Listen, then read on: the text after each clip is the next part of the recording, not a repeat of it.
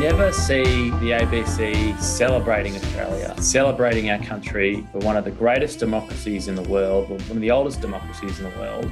We should be celebrating that. But this is what identity politics does. It pits Australians against each other. The great Australian spirit of egalitarianism is broken down by this obsession with identity. I mean, not everything has to be about race. Not everything has to be about gender or LGTB issues or disability issues. Welcome to the New Flesh Podcast, the podcast you deserve. My name is Jonathan Astro, and with me, as always, is Ricky Allpike. Ricky, how you doing? I'm very good, thank you. Do you watch much ABC? I've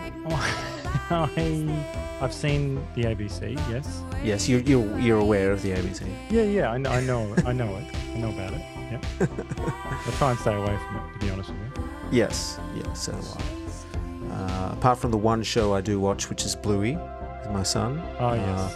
I don't watch much ABC anymore. I guess I used to, but it's largely unwatchable. Absolutely. Well, we have a special guest today to talk about how unwatchable the ABC is. Evan Mulholland is here with us here to talk about his wonderful podcast. Let's get into it, Ricky. Let's do it. Evan Mulholland is Director of Communications at the Institute of Public Affairs. He graduated from La Trobe with a BA in Politics and Drama and Theatre. He's worked for state and federal parliamentarians and has written pieces for The Australian, the Sydney Morning Herald, The Age, The Herald Sun, The Spectator and The Courier Mail. He's appeared as commentator on Sky News Australia, Network 10, ABC News Radio and 3AW. His principled views on classic liberalism and rhetorical skill are on display in his 5-part podcast documentary, Their ABC, which we are going to talk about today. Evan, welcome to the New Flesh. Thanks for having me. So before we get into your fascinating podcast, Evan, Their ABC, we have listeners from all around the world. So maybe it's worth starting from the beginning with some basics, contextualizing it for some of those people. So what is the ABC and what kind of programming do they feature? Well, the ABC is a $1.1 billion a year national broadcaster. So the government pays a bit over $1.1 billion a year for a media organisation, basically. It also has another media organisation, the SBS, which is a multicultural broadcaster. But in a sense, to compete in the media market, you've got the ABC has TV, it's got radio, it's now got podcasts and all sorts of other digital streaming services and things like that. But in the main, to be a player in the digital media market, online news and news services and news services to regional Australia as well, which some would complement them on. The ABC was started as really a market failure broadcaster because there was no real other main competitors. So it would be said that the ABC did serve a purpose when it was started all those years ago. But now I think there is less of a need for it. And looking overseas, if some of your listeners are from the UK, there is quite a lot of talk about the relevance of the BBC, a similar broadcaster in this day and age. And as I discussed in the podcast, there was, I guess, a lot of jealousy around the time that the ABC was started at the BBC, the success of the BBC, whether we needed our own broadcaster paid for with taxpayer dollars. So it's a publicly funded channel, taxpayer funds. So they have a charter, right? A kind of set of obligations that they have to adhere to. Do you have any idea of what kind of things are in there? Yes. So there's lots of different things in the charter in relation to how they broadcast and why they broadcast as well. But the often things they get referred to is their need to be impartial, the need to be free of any bias, whether that be commercial or whether that be because of political interests or any other interest or conflict as well. So they do have a charter they do need to adhere to. And there's been a lot of controversy in more recent years about whether they're meeting their charter, whether they're meeting their standards set out in the editorial guidelines to provide objective journalism. Well, who are they accountable to, Evan? Are they accountable to the government of the day? Well, you'd think so. The ABC probably doesn't. The ABC believes that it's accountable to the board. The board are appointed by the government of the day in successive rounds. So some board appointments might be still from the previous government, some board appointments from this government. But I think they are accountable in a sense to taxpayers. They should be accountable to taxpayers. They are accountable to a board which is appointed by a democratically elected government. But at the end of the day, they should be more accountable to taxpayers than what they are at the moment. And if they were a private media organisation, they would be accountable to their board and to the interests of the Australian public much more than they are now. And to market forces, right? Exactly. Coming soon, Their ABC. What's wrong with the ABC and how to fix it? A new documentary podcast by free market think tank, the Institute of Public Affairs. In this podcast, you'll be hearing from over 25 prominent Australians, including high-profile guests like Tony Abbott, John Anderson, Rowan Dean, and Janet Albrechtsen. Media commentators like Chris Kenny, Chris Mitchell, Gemma Tognini, and Peter Credlin, as well as over a dozen members of Parliament, including Mark Latham, James Patterson, Andrew Bragg, Nicole Flint, Matt Canavan, James McGrath, and many, many more. We'll be highlighting the problems with the ABC. We've tried almost everything, but it's the culture that's the problem. It's bias against conservatives. They don't really see conservative views as a legitimate part of the makeup of this country. It's vendettas against other media. They see themselves as in opposition with News Corp. It's climate activism. So I was told by one of the regional journalists he was not allowed to interview me on my views on the reef. It's identity politics obsessions. Well, the sad reality is that the Australian Broadcasting Corporation is not happy and comfortable being Australian. It's COVID-19 lockdown panic. There has been no medical commentator throughout this pandemic in Australia who has been more consistently wrong than Dr. Norman Swan. It's activist use of social media. Your audience can't believe that you're trustworthy and impartial if they can see that your tweets are not. It's big city and regional bias. I think the best thing you could do is to decentralise and move it out, because the zealots that live in the inner city of Sydney are not going to move. And the multitude of reform options available to policymakers. I think that the ABC should be privatised. It shouldn't simply just be shut down, quite frankly, because it's probably worth something. Subscribe to the IPA podcast channel and sign up to the Their ABC email list at ipa.org.au/Their ABC. Join the IPA today and receive exclusive member-only content like extended interviews with our high-profile guests, bonus episodes, and podcast merchandise. For more information, visit ipa.org.au/Their ABC. So we've set the table. Now tell us about Their ABC, the podcast. Well, Their ABC is a 5-part documentary podcast looking into all sorts of dimensions of the ABC, what's wrong with the ABC specifically, and then goes on to say how we fix it. So we look at a number of key examples of where the ABC has quite clearly been biased. We look at its obsessions, whether it be with identity politics, woke politics, and climate change. We look at how the ABC journalists get caught in this sort of echo chamber mentality, particularly their focus on Twitter and what's happening on Twitter and how it goes into their news gathering, which is really unrepresentative of the Australian people. And we also look at the ABC's effect on regional Australia. And we look at both the compliments people have about regional Australia, the ABC's coverage in regional Australia, and how maybe some of their hiring processes and how that diminishes the stories that are told from regional Australia and some of the stories that they've put to air, like the live cattle trade issue, like the Adani issue, that are detrimental to people in regional Australia they're meant to be covering. And then we go into all sorts of different reform options on how we would fix the ABC, whether that be a cut in their funding, whether that be privatisation, whether that be turning the ABC into a subscription service, and go through all of those options and what that would mean.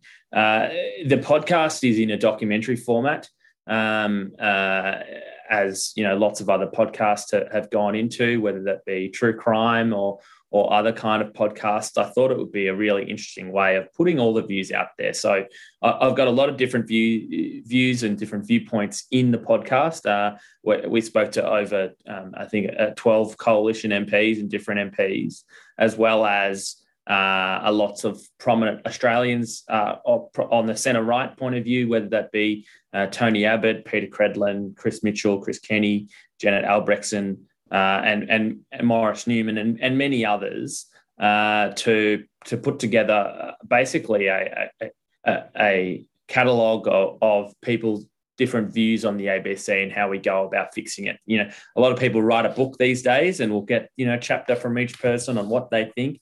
I thought in this day and age, people want something that's accessible, and something that will tell a story along the way and be really captivating. So I thought, as someone on the younger end of the spectrum, a documentary podcast would be the perfect way to do that. Yeah, well, it definitely gripped us. I think it's definitely powerful. And you have compiled a great list of guests on the podcast, but for obvious reasons, some of the proud left voices we hear on the ABC are not really featured. Did you extend invitations to those people to feature on the podcast?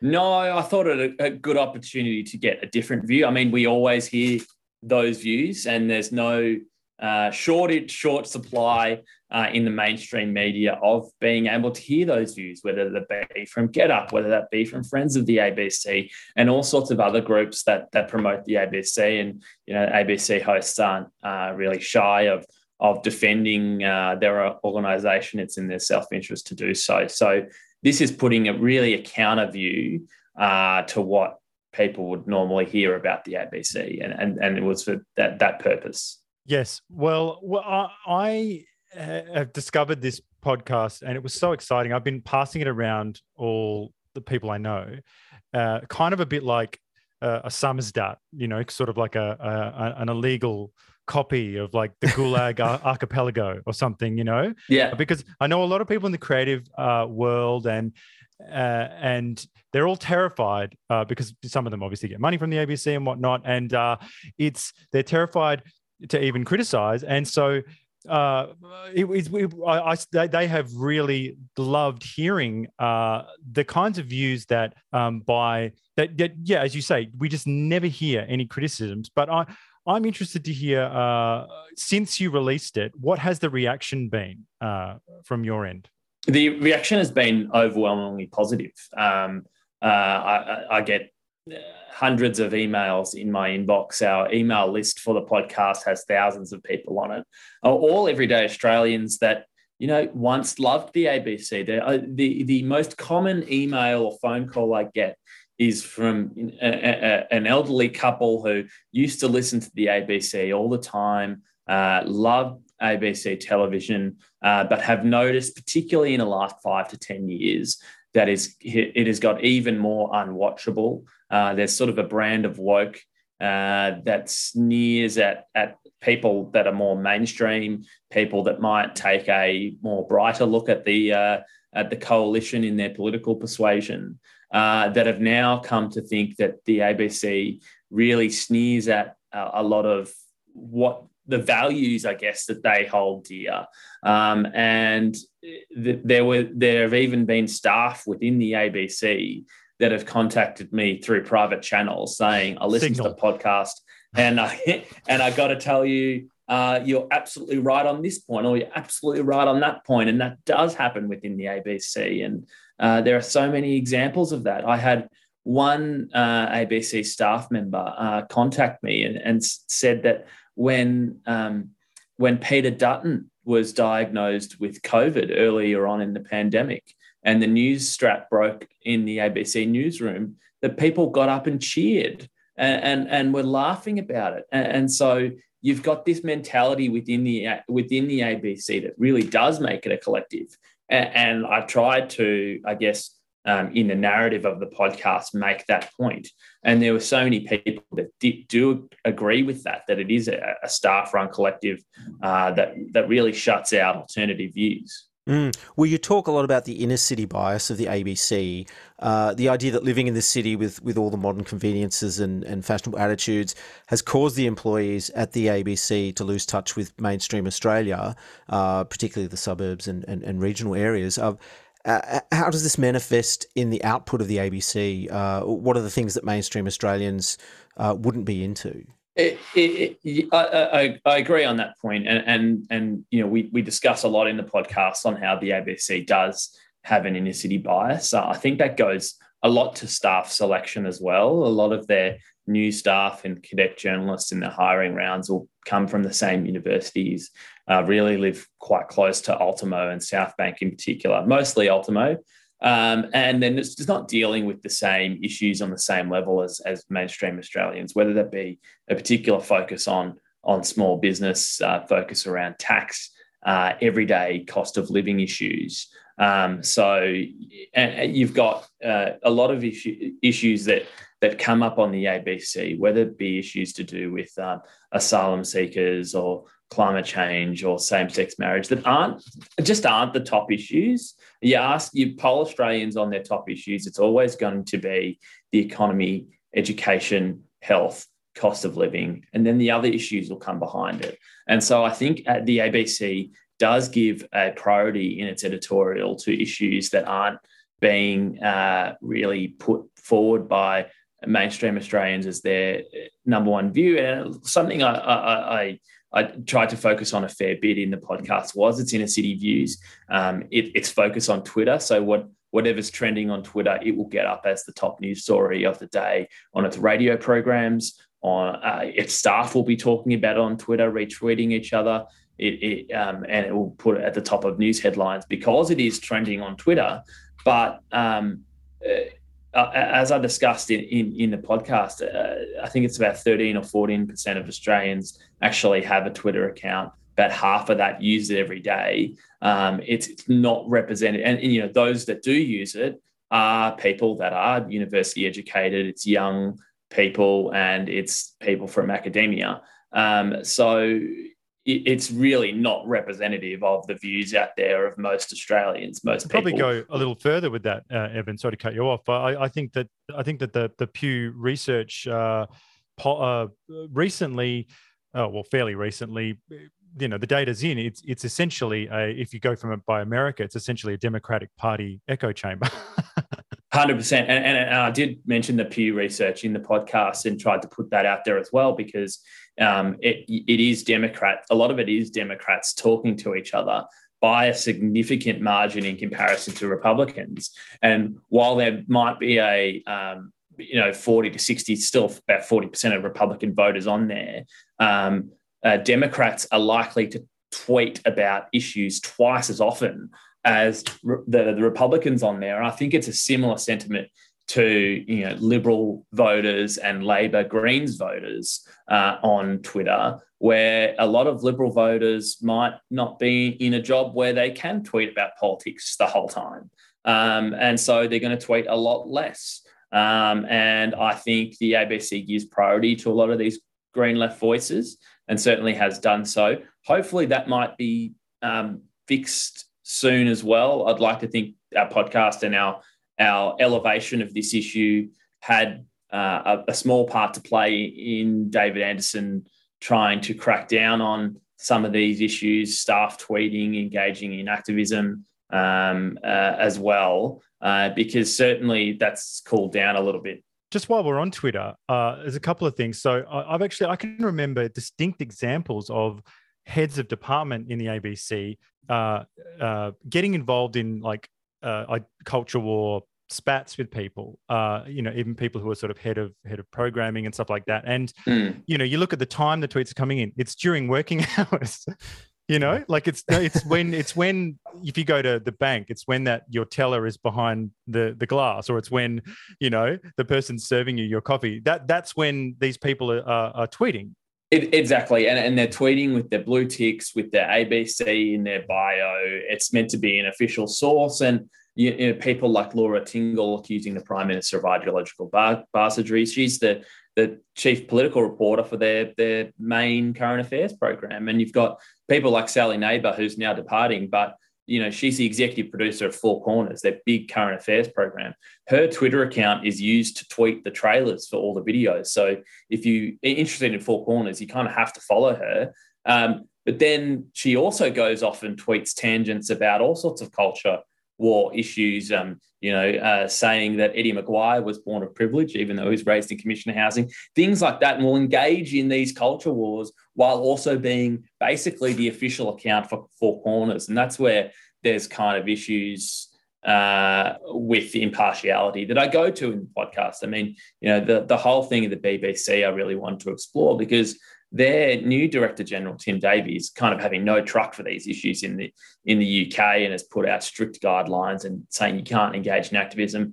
I think their activism over there was probably worse. You had BBC journalists on the record against Brexit and also supporting the Labor Party. But we weren't too far away from that here. I mean, when you accuse the PM of ideological bastardry and a few other things like that, that's really skirting on the edges of activism on your official dime.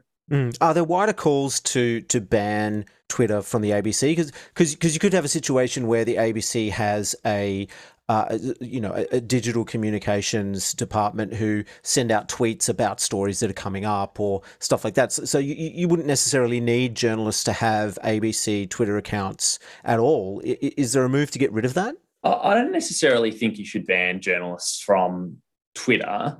But you need to be aware of who you work for and the fact that you're taxpayer funded.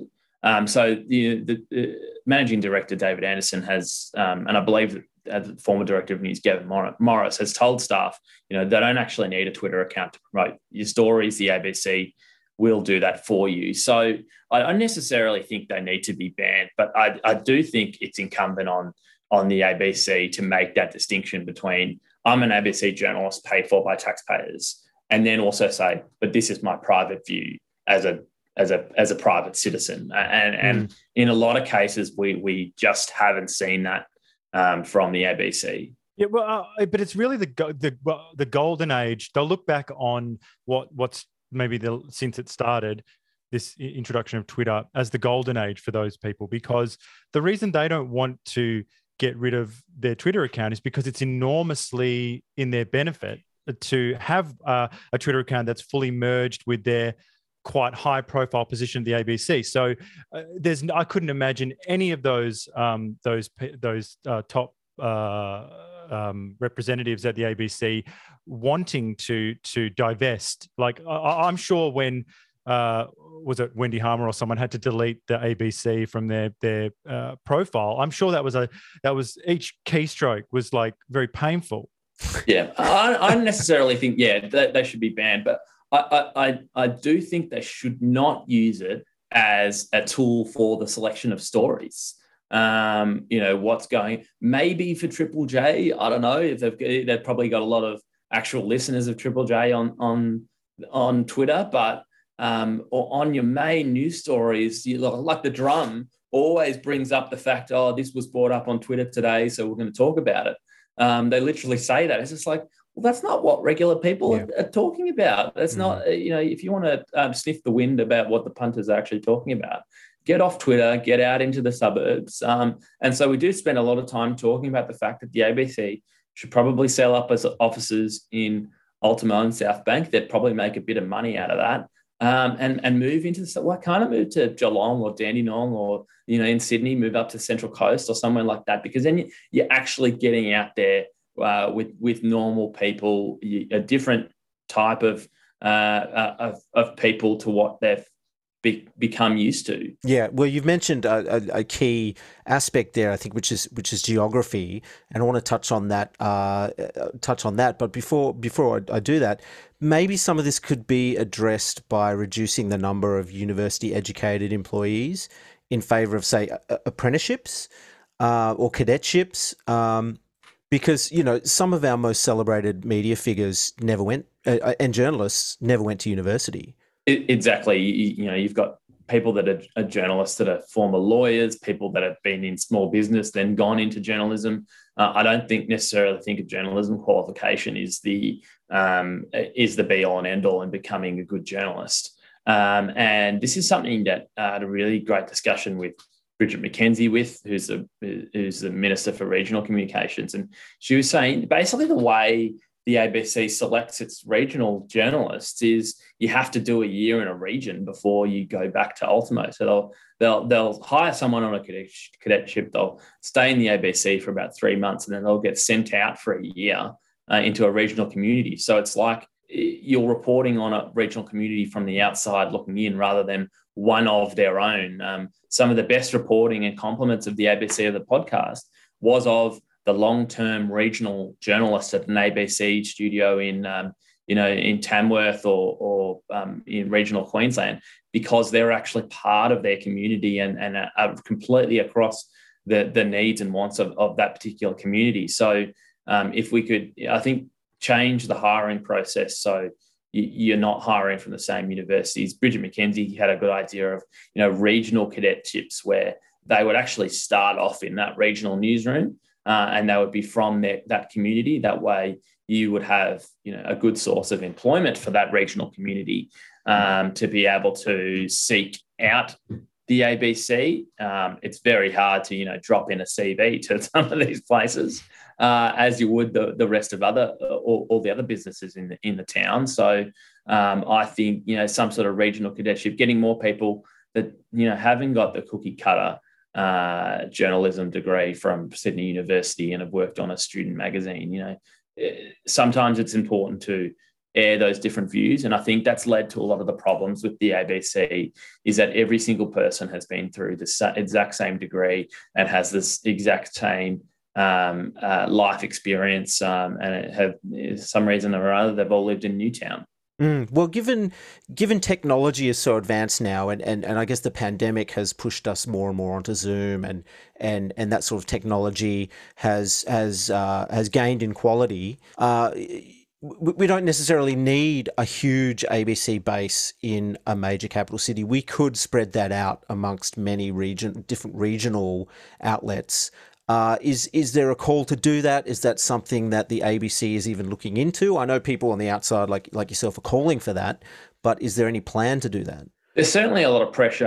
Paul Fletcher has written, the communications minister, he's written to the ABC to tell them to sell up South Bank and Ultimo and move out of suburban or regional area. I think that'd be important.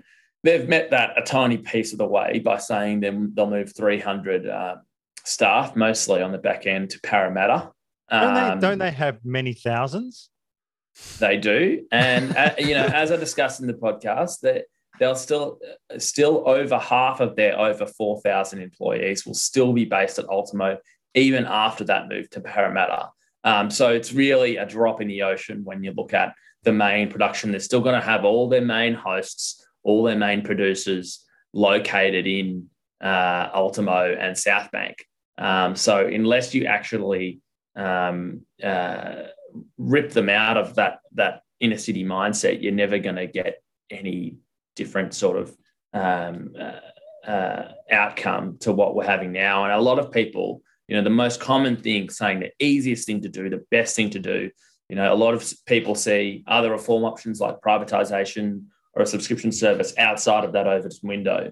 But I think a lot of Australians would agree that it's probably a good idea to move the ABC out of Ultimo and South Bank. Well, I don't hold out much hope for that, Evan. I want it to happen. I feel like those people at Ultimo would some of the young staffers would kick up a fuss. I think they would be saying that it is tantamount to like the West Bank and Gaza. They'd be like, you cannot take away, this is my home, you can't do this, and I need my coffee. Anyway, so this gets me into perhaps that this, look, now I'm going to intervene to you for a moment, Evan, because now you don't have to co-sign any of the takedowns I'm maybe getting a little close to here. Maybe you can provide me with a little bit of counterpoint. So we're talking about their point of view. First, for an outfit that pushes so much collectivism, and that seems to be one of the things that they enjoy, they seem to rely on a handful of creatives and journalists, sort of darling figures, who act like these oligarchs within the organization. I mean, there was a husband and wife couple that ran the two biggest shows a couple of years ago, right? And you look at some of the lists of names and you go to their bios, and the multiple roles over many years they've got. So Annabelle Crabb, for instance, I mean, I can say this is not punching down. This woman is clearly a millionaire, so I can say that she's the chief political writer for The Drum. And has appeared on the show, obviously, as well as a host or something like that. Several documentary shows. One of them's got 39 episodes. She's a producer on a new one. Guest appearance on every ABC show under the sun. She's done election coverage, I'm pretty sure. They flew her to London for Harry and Meghan's wedding. So, sorry to be catty, but is this the most talented woman Hollywood never discovered? I think you're too right. And these clicks occur throughout the ABC with their main hosts. And it's even like across programs. Like I thought the most outrageous example of this, and just speaking on Annabelle Crabb actually allowed her home to be used for an interview with Joe Dyer, who was the friend of the woman that sadly passed away, that had allegations against Christian Porter, which he denies, but allowed her home to be used, not for her to do the interview, but allowed her home to be used for the interview because it was apparently more convenient than using an ABC studio or using her own home. So you've actually got this click that's cross programs. Like when Four Corners was under immense pressure for going after the Prime Minister for his links to QAnon. I think it was the friend of Scott Morrison's wife's husband or something like that. It really close contact. Really, it was about the third or fourth contact in the line there. But you had a lot of ABC staff briefing out about it, that they weren't comfortable with Four Corners reporting. But then you had Laura Tingle come out on 7:30 saying, well, there's serious questions to answer because of this and this and this. So you'll always see the people within that higher clique defending their own, even when they know that it's such a long bow. But they'll always come in to defend their friends, particularly on Twitter as well. Well, speaking of darlings, I'm constantly baffled by some of the figures that are given the spotlight to. Norman Swan, for instance. Who is this man? He's the medical expert at the ABC, right? And he's obsessed with lockdowns and vaccinations. And I just found out he's been working for the ABC for 4 decades.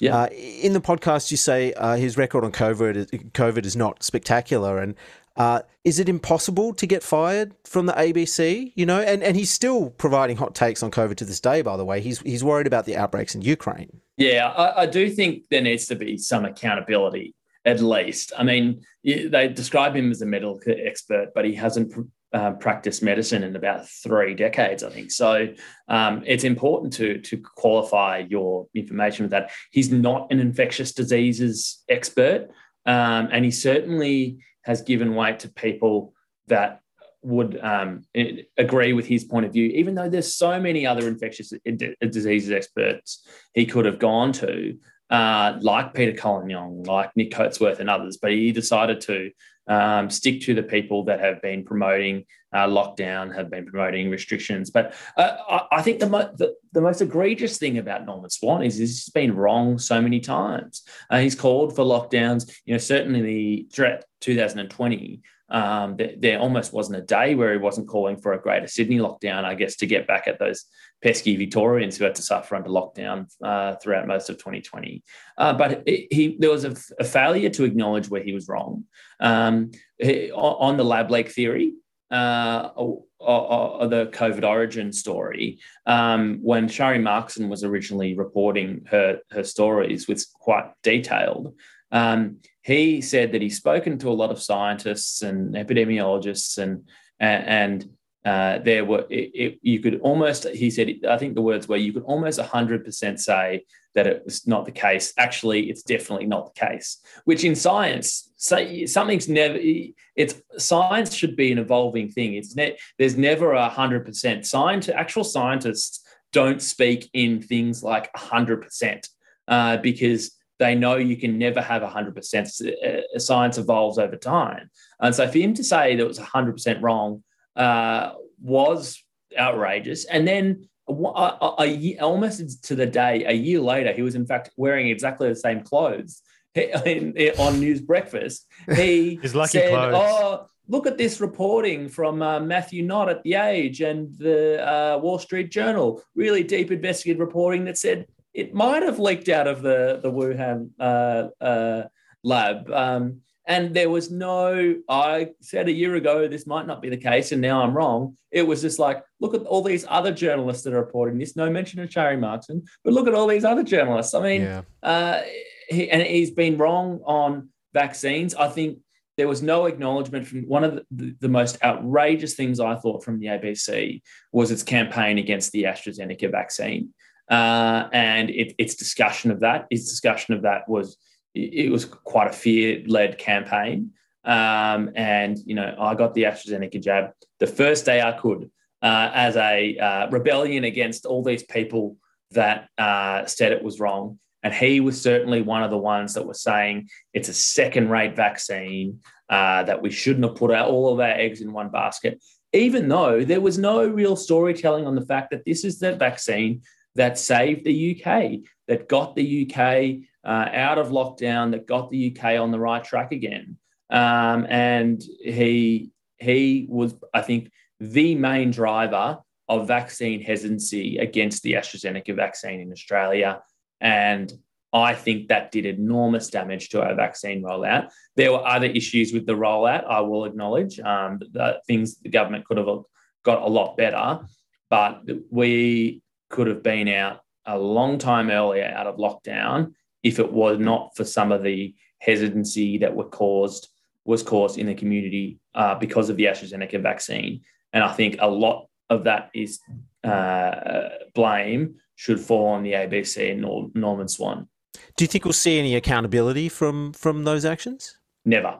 They will never acknowledge they were wrong. They will never acknowledge the impact that campaign has had.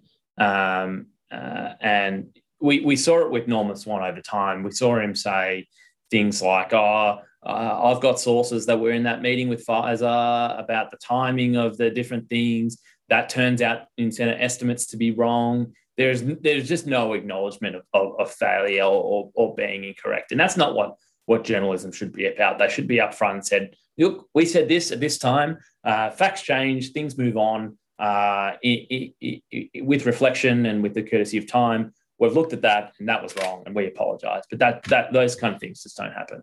Well, we'll move on from this guy in just 2 seconds. I just need to say that he was a physician for 6 years before he joined the ABC for 40 decades. Sorry, for 40 years, 4 decades. It will be another 40 decades before he's gotten fired, I'm sure. So anyway, I just think that I'm just staggered. I think it hit me last night when I read his bio, which I was outraged. I was just like, I can't believe it. So the main point is the ABC's charter is all about, if you read it, right, a little bit of it. So they seem to have a focus on social justice and and representation of marginalized and underrepresented populations. There's a mention in there about that. Now, yet clearly an elite group of very rich people consistently work at the ABC to this day. So, I mean, I don't know why this isn't talked about more often. Wouldn't another way to combat ideological bias, we talked about the cadetships, we talked about the geography, but wouldn't another way to limit the amount of millionaires filling up the roster? Like, why should someone, like, I'm only harping on this because it's so outrageous that a cabal of people who've had consistent work through rain, hail, or shine for 40 years, or Annabelle Crabb 2 decades or whatever, like, it's just, I don't understand why those people should be lecturing anyone about what we should be doing or in times of crisis. That's a really important point, and it's a point that I've been reading about in this book by Batya Ungar Sargon called "Bad News: How Woke Media is Undermining Democracy." But she is actually a lefty. She calls herself a Marxist. She's dyed-in-the-wool lefty for all of her life, and she's a journalist in the US and has been commentating on this and picking up a lot of surprising support from Republicans. But basically said that one of the biggest issues in the media in the US is not actually whether you're left or right, but class. And that's the biggest division that's causing, I guess, a lot of divide within the media on the left and the right. And she makes an interesting observation, between CNN and Fox.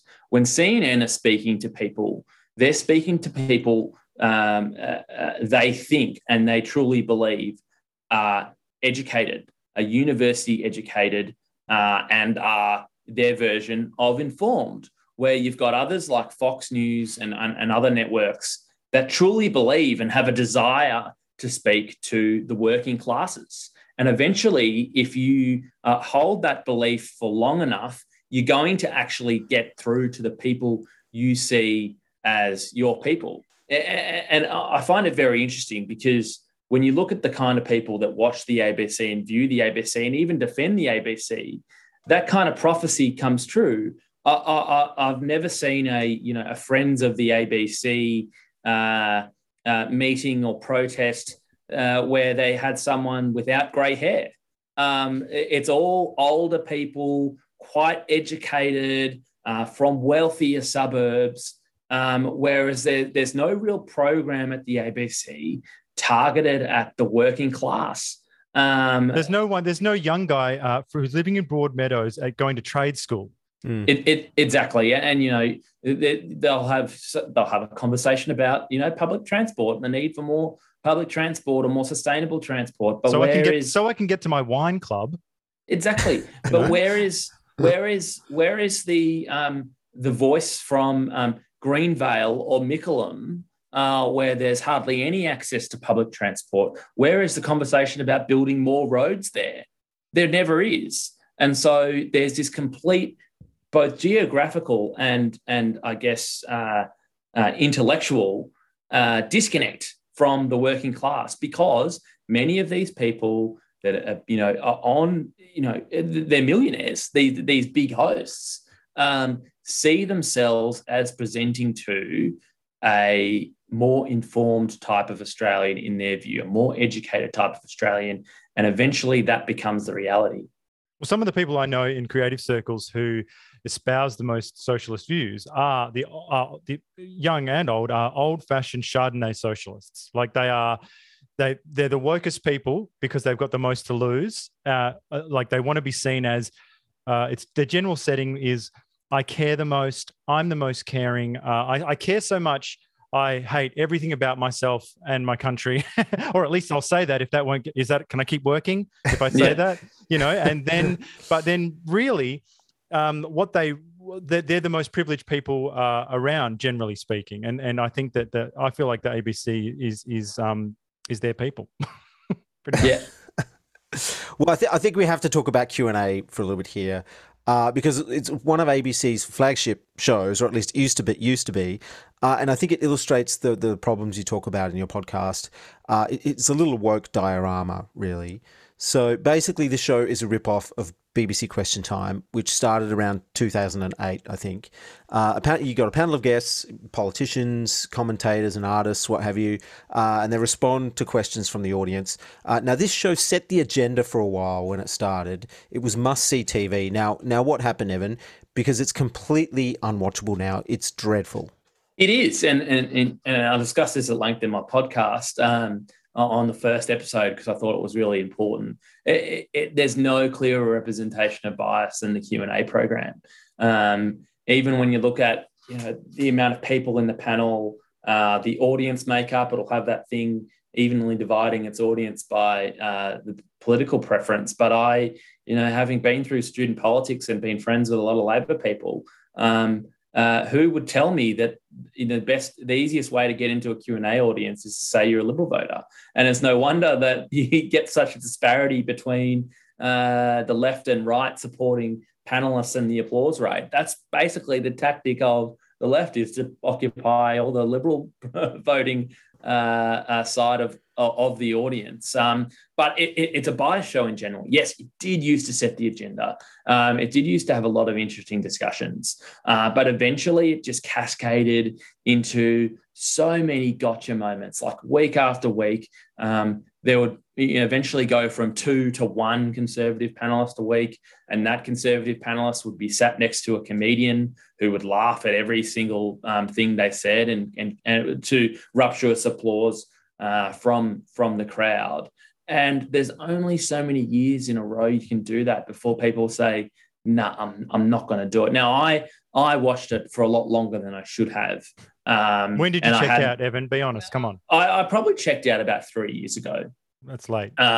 Which is later than a lot of other people. And I used to say, friends, why do you watch it? Like, if I watched it a day longer, I would have thrown my TV out the window. And I thought, no, it's really important. And I do consume a lot of programming just because I want to see what the other side is saying. Read Crikey every day. That's I think it's important to digest a lot of that information. But it's a taxpayer-funded program. It's meant to be balanced. It quite clearly isn't. I think it used to set the agenda. It used to be really, really big. And then, they moved it to Thursdays, which is not an agenda-setting day. It's towards the end of the week. Often there's football competing, and now it's at its lowest ratings ever. I just think there's been so many examples where the ABC has gone too far. In particular, I think the start of its downfall was the Zaki Mallah interview. Not interview, but they got him to ask a question. This was a guy that was up on terrorism charges, which he got off on a technicality. He was clearly a terrorist sympathiser. He had pled guilty to threatening to kill ASIO officials. Like, this is someone who should not be put on the ABC at all, but the ABC thought it appropriate to put him on to berate a government minister. And then his question was actually cheered on by the audience, which I was shocked at. And then Steve Chabot put forward quite an articulate defence of the government, his situation, and then said that, I would sleep comfortably at night with you out of the country. And then he said, well, I think you should be out of the country. And the audience cheered again. Yes. That was parody.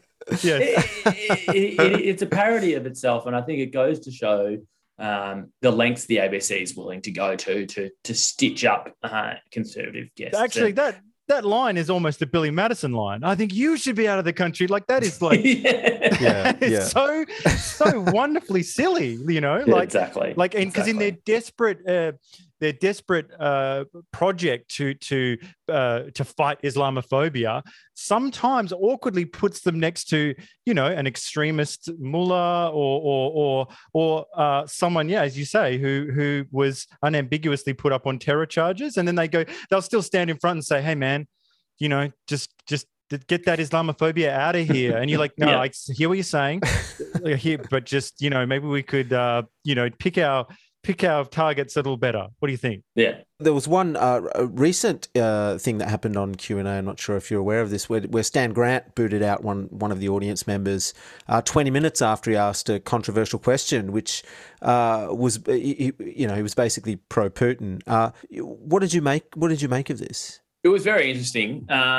I tend to think because they gave the person who asked the question a platform, it's more on them. And the best way to shut down wrong speak or wrong think is to put forward quite considered views rebutting that view, which I thought they actually did. You had pretty much every panelist, one after one, pushing back against the kind of views that he put forward, which was a good way of diffusing the question and seeming, and it was clearly wrong. And then they kind of moved on. And then it wasn't until like 15 minutes later that Stan Grant came back to that guy and said, actually, I'm not comfortable with you being here. You should leave. Like he's the pilot of a plane. The pilot's not happy with you being on the plane, so you could step off, please.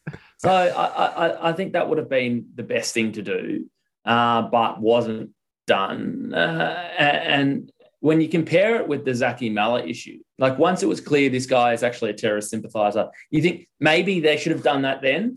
You're out. But there's just no consistency, I guess. But they vet these questions though, Evan, so they know these questions coming up. He changed the question though. Apparently, that was what they're alleging. Just he apparently changed. That he changed the question, but I thought Stan Grant originally handled it well. He put forward his view, so did the other panelists. And that could have been it. You've given this guy a platform, you should own it. And it wasn't until like 15 minutes later that he went back to that guy and kicked him out, which leads me to believe, I've no proof of this, that it was probably a producer in his ear saying, we're going to cop some flack for this. How about we kick him out? Also drew more attention to the program. They got a bump in the ratings. They're now back to their lowest ratings of all time, but they did get a bump in the ratings because of it. But it's an interesting piece of moral grandstanding, though, because I mean, you've already kind of said the answer, but shouldn't we be hearing blocking out in this time when Ukraine is in a war? Is it smart to completely silence what we suspect is a popular view among probably more Russian people than you think? Do you know what I mean? I have no data on this, but I do know that the sources I've read are suggesting that the questioner's view, is separate from whether he called for violence or not. Like he's sort of saying that we support Putin and his actions, in that region generally. We're trying to understand this situation and to diffuse a war. And is the answer to completely kick this guy out and probably destroy that guy's life for the short and medium term? Do you know what I mean? Like this guy's full name, which I'm not going to say, was, plastered everywhere. How's he going to get a job tomorrow? So we've got another Russian Australian who's now sitting there, with hatred boiling inside, possibly. Exactly. And it wasn't like this guy, was guilty of terrorism charges or whatever. This is just a guy that tended to have bad views that put them forward and was roundly rebutted in I thought a quite considered debate. And then the attention towards it was really blew up because of the actions of Stan Grant. So I think on reflection to that, you'd look at that and say, maybe we shouldn't do that next time. It's all very interesting. Given the platform that they've given to a lot of other people, it was quite ill-considered the way they handled it, I thought. There's a lot of panelists that I would like to have removed from the building, like sort of left-wing playwrights and whatnot that I feel have said a lot of things that I don't agree with. They're pretty overrepresented. They are. Yes, well, we were quite struck by the reception that economist and lockdown skeptic Gigi Foster received on Q&A. Now, she was there to advocate for a more measured approach to COVID restrictions and a targeted response. She admitted that there would be an unavoidable amount of deaths as a result, but that these deaths would be a reasonable trade-off. Now, the audible gasps from the audience was a shocking overreaction.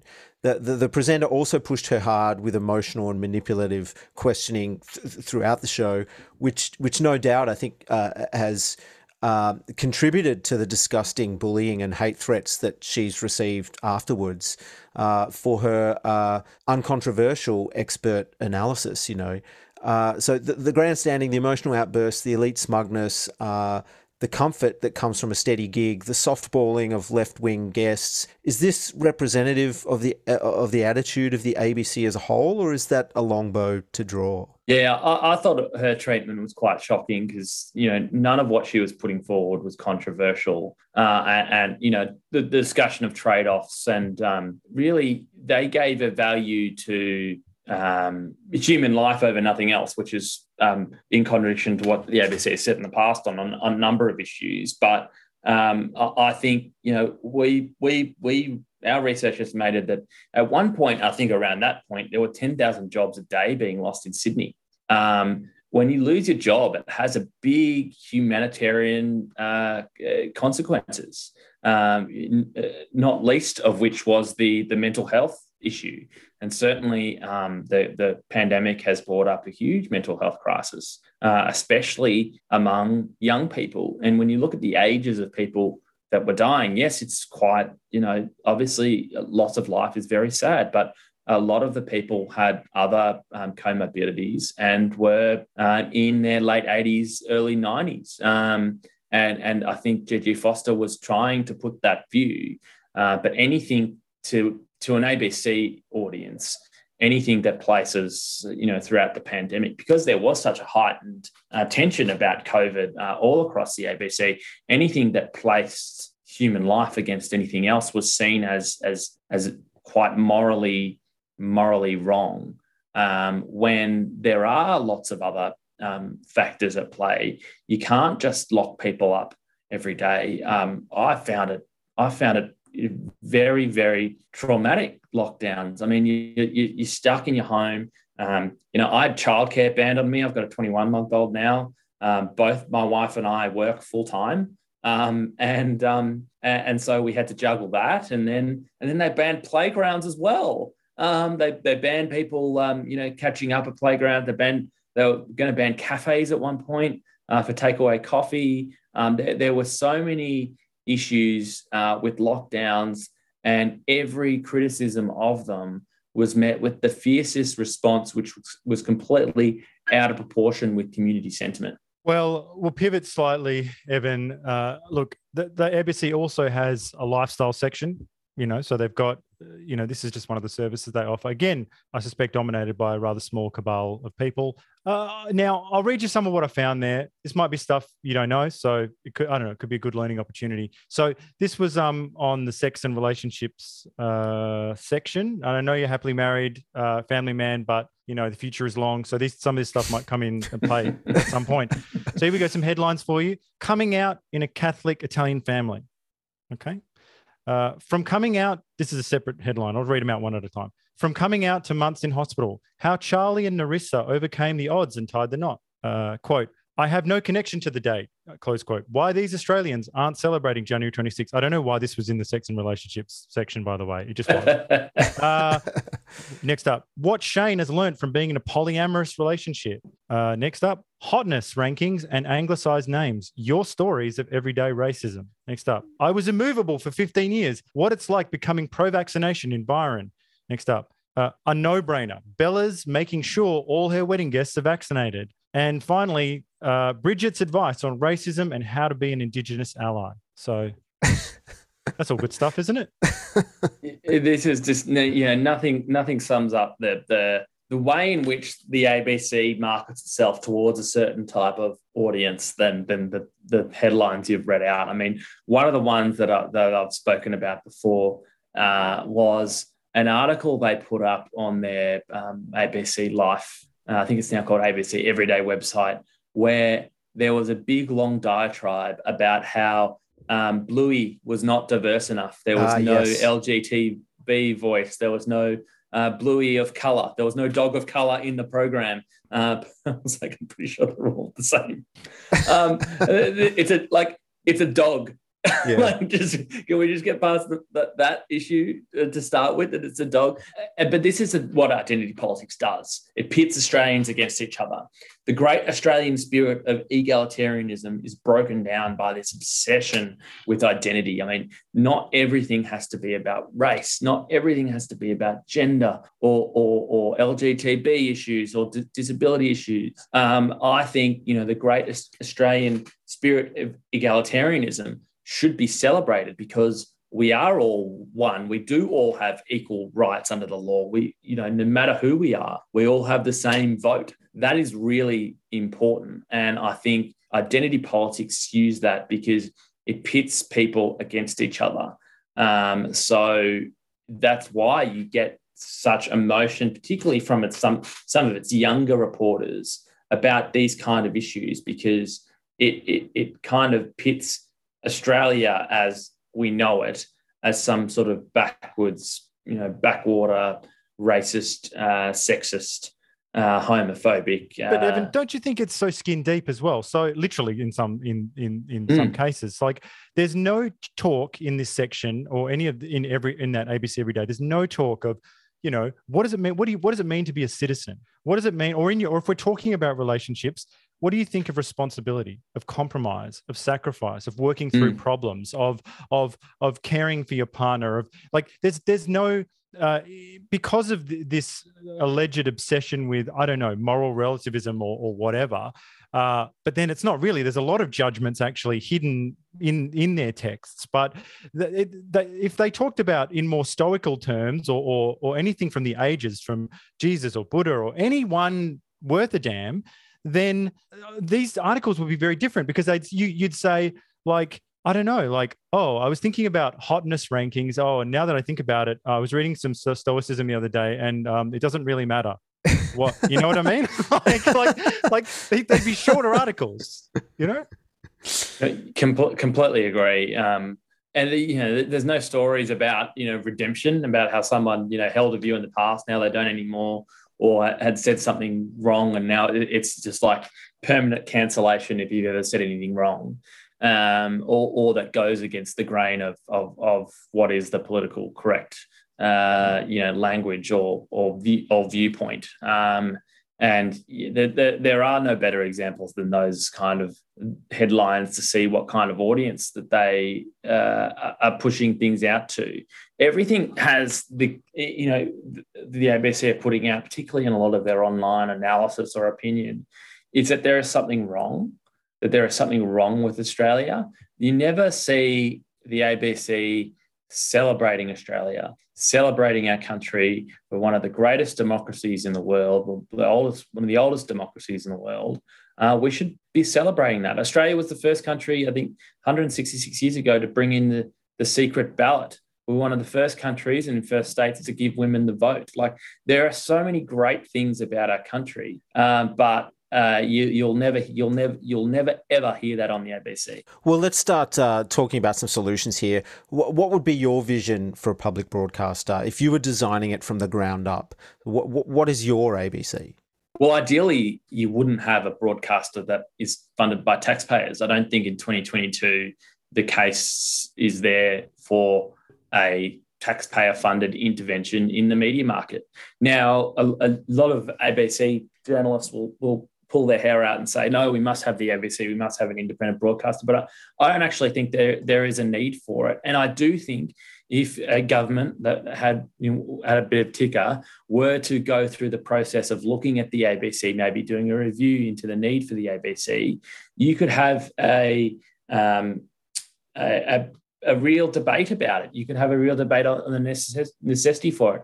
I do think the ABC, if it were turned into some sort of subscription service, would actually do quite well. Now, they have one of the lowest market shares for TV in Australia. I think they've got about 15% of the market share.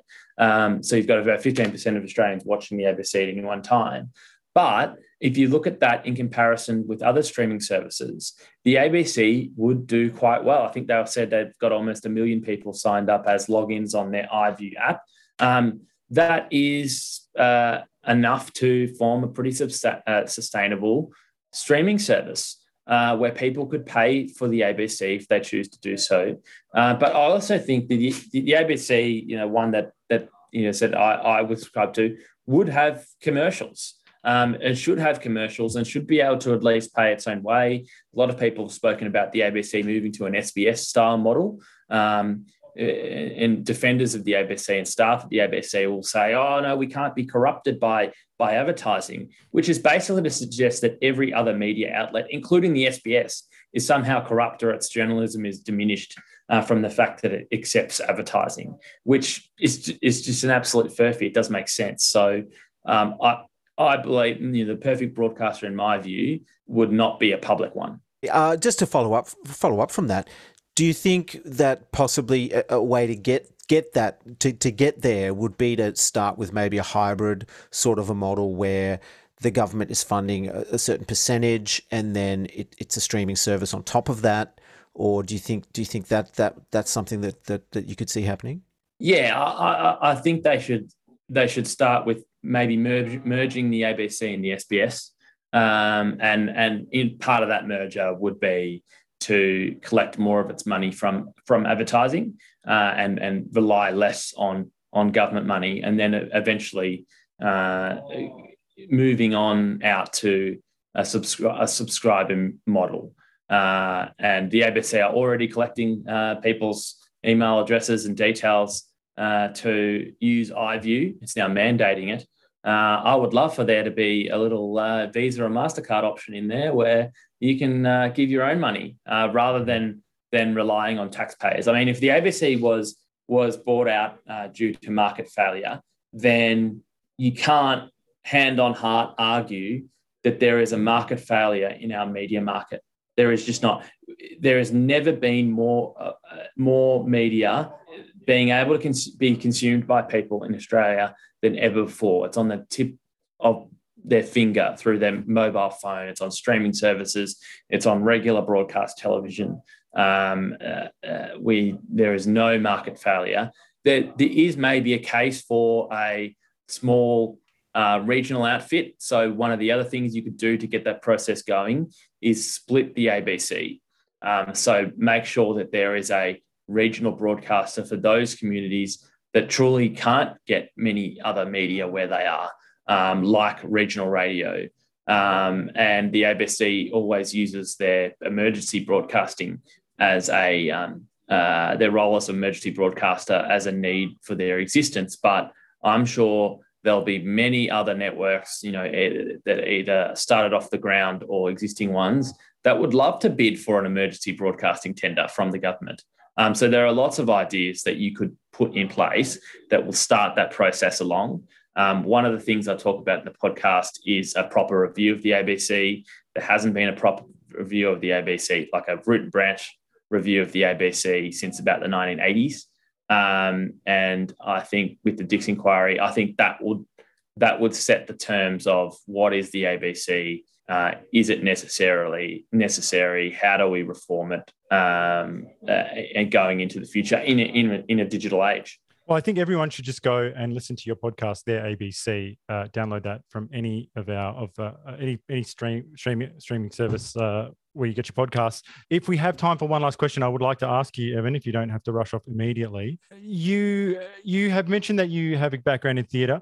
Now, I'm fascinated by this because I go to the theatre. Now, I feel like the theatre's completely captured by lunatic wokesters. And every classic text, Shakespeare, Chekhov, has been improved, so to speak. And I saw a show recently, Julius Caesar. It was unwatchable, mate. So I pictured you at these theatre shows. Are you going to a different theatre? I don't understand. Is this like a Narnia theatre that I don't know about? It's really gotten worse in the last 5 years, hasn't it? I think a lot of particularly a lot of people that do these shows as well tend to be of an activist perspective. And having been involved in productions in the past, I'd probably be one of the few right-wingers. So you've got a lot of the same people that are going through university that will kind of push for these things. So, and that stemmed out of the universities with trigger warnings and safe spaces. There'll be a lot of difficult issues that will be brought up in historical texts that aren't so PC anymore. So you'll be seeing productions where things that have happened in the past that were okay in the 70s have now been edited out. The last time I went to Broadway, I saw a production called Hadestown, which is great, really good, musical, won a whole bunch of Tonys. But at the beginning and the end, you were greeted with a message about Black Lives Matter. At the end, you were told about how, given reference to some activist organization, which website was, urging people to vote out Trump. So all the important issues. But you see that a lot, and you see a lot of, particularly on Broadway and in the States, it's much worse than it is here. But a lot of theatre companies and actors engaging in activism and using their performances as a tool to sway people's opinions. When for a lot of people, it's an escape from that kind of stuff. Similar to sport. So I guess it's kind of symbolic of something that's happening in broad culture as well. All right. Well, I think we've taken up enough of your time, Ed. We've got a selfish question. Just quickly, we'd like to know what our guests are reading. What are you reading right now? Oh, I'm reading this book, which I told you about before. Bad News by Batya Ungasagan, How Woke Media is Undermining Democracy. Really interesting discussion about the media in the US and the reasons why it's so polarizing and why the media has slowly become not, arbitrary umpires of disseminating information objectively to basically become players in the political game and how that has occurred. It's a really interesting book, really interesting discussion, and I think goes a long way to explaining what the media is quickly becoming in Australia as well. Well, the podcast is called Their ABC, and you can find it on all the different podcast sites, and we will post a link to it in our show notes for everyone to check out. And please share it with your friends. Thank you, and do go to ipa.org.au/Their ABC. I do a monthly newsletter talking about the ABC as well, so you can sign up to that as well. Absolutely. Thanks so much, Evan. Thanks, guys. Thank you.